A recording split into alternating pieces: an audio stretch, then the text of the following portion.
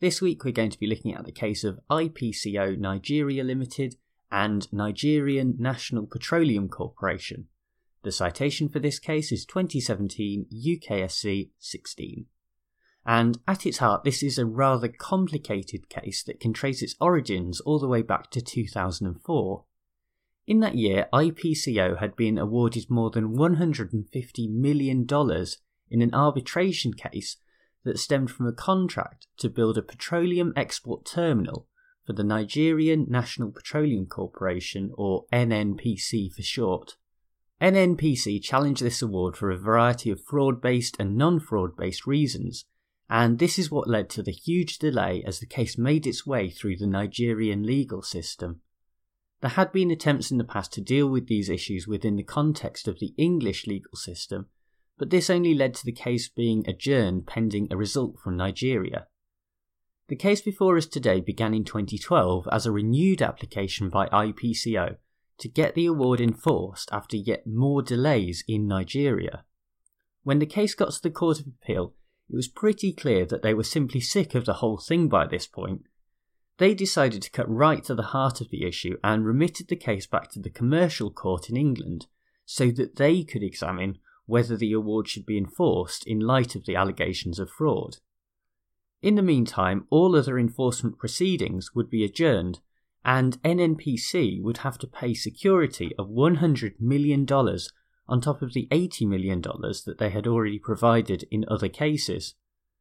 NNPC appealed to the Supreme Court on the basis that they should not have to pay the $100 million security that was requested, and this is where we pick the case up. In a unanimous decision, the Supreme Court decided to allow NNPC's appeal against the security, but in order to understand why, we need to examine the relevant legislation. The Arbitration Act 1996 also incorporates an international agreement known as the New York Convention, and for the purposes of this case, we will be focusing on Section 103. This is because the Court of Appeal based its decision on subsection 5, which does allow for a security payment, rather than subsections 2 or 3, which do not. They did this because they considered that the remittance of the case to the Commercial Court constituted an adjournment of the case. However, an adjournment in this context only exists where the enforcement order and the application against the award occur in the same country.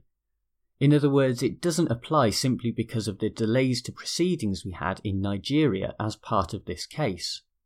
Without an adjournment under subsection 5, there can be no need for security.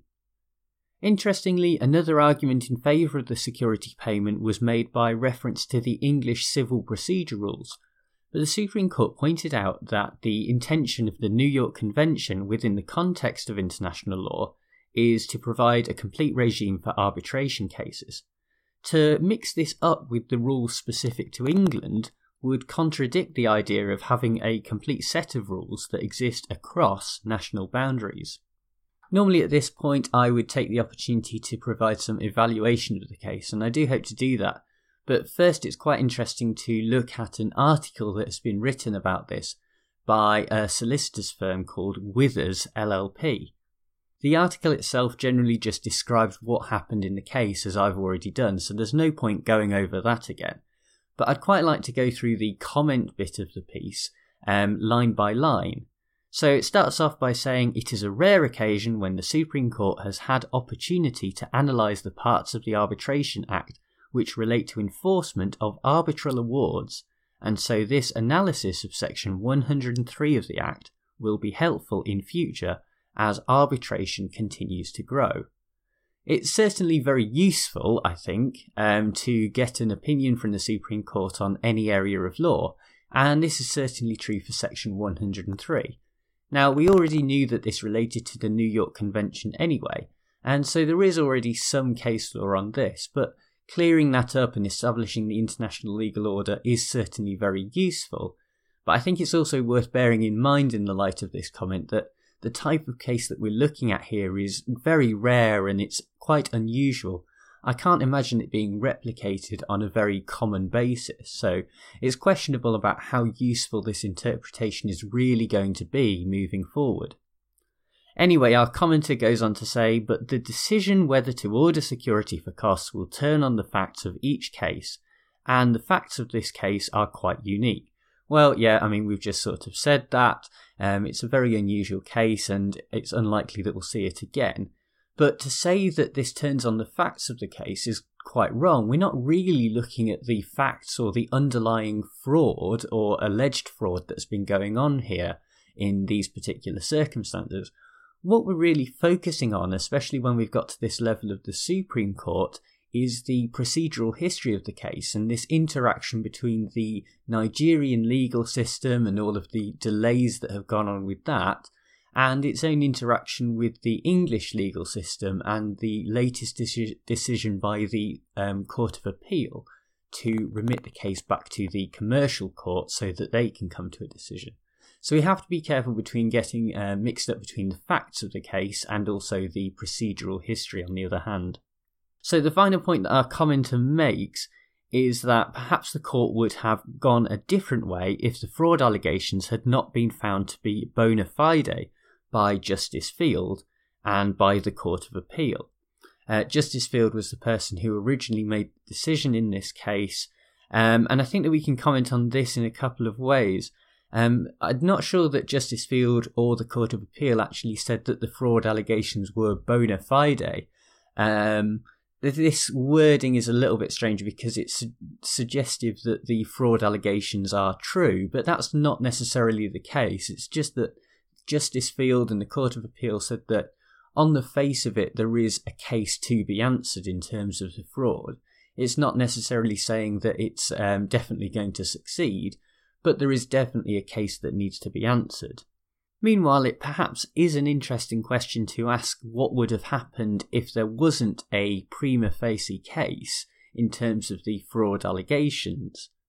With a case that's been going on this long, if there wasn't really any basis for allowing it to continue because the allegations were simply wrong or had no real basis in fact, then it perhaps is likely that the lower courts would have simply just given the enforcement order and made sure that the NNPC did pay the award that was given to IPCO as part of that original decision, including obviously interest for the amount that's accrued over the last 10-15 years or so. So the comments in this piece don't really actually tell us very much at all. The person has clearly just sort of gone through the case and made some sort of generic comments about Section 103. But I think there maybe is a slightly more interesting, wider point that can be made within the context of this Supreme Court judgment, and that's relating to the idea of international law. It wasn't a big part of the case, but the idea not to apply the English civil procedure rules was quite a big decision, because it makes sure that when we're dealing with international law, we're creating a legal system that operates across national boundaries and is not going to be interpreted differently in one country from another. And this is particularly important in these sort of commercial cases that often do go across national boundaries and can be decided in other countries, such as England or Nigeria or America, or whoever is a signatory to this New York Convention. Having such a legal system that is enforced consistently across the world is really important for doing business, and it creates a certainty in the law that means that companies are able to feel confident that decisions by arbitrators in whatever country will be enforced and can be decided upon in other jurisdictions.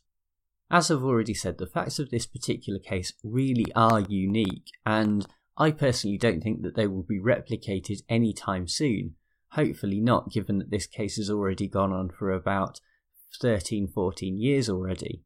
Nevertheless, the idea of the English courts picking this up from the Nigerian legal system is interesting, and it will be certainly interesting to see what the commercial court decides, and if they do decide in one way or another, whether that case will be appealed up towards the Supreme Court once again.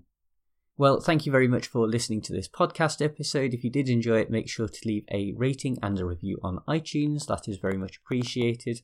You can follow me on Twitter. I am @MarcusCleaver. And you can also check out my YouTube channel at youtube.com/Marcus Cleaver. Thanks again for listening. Bye!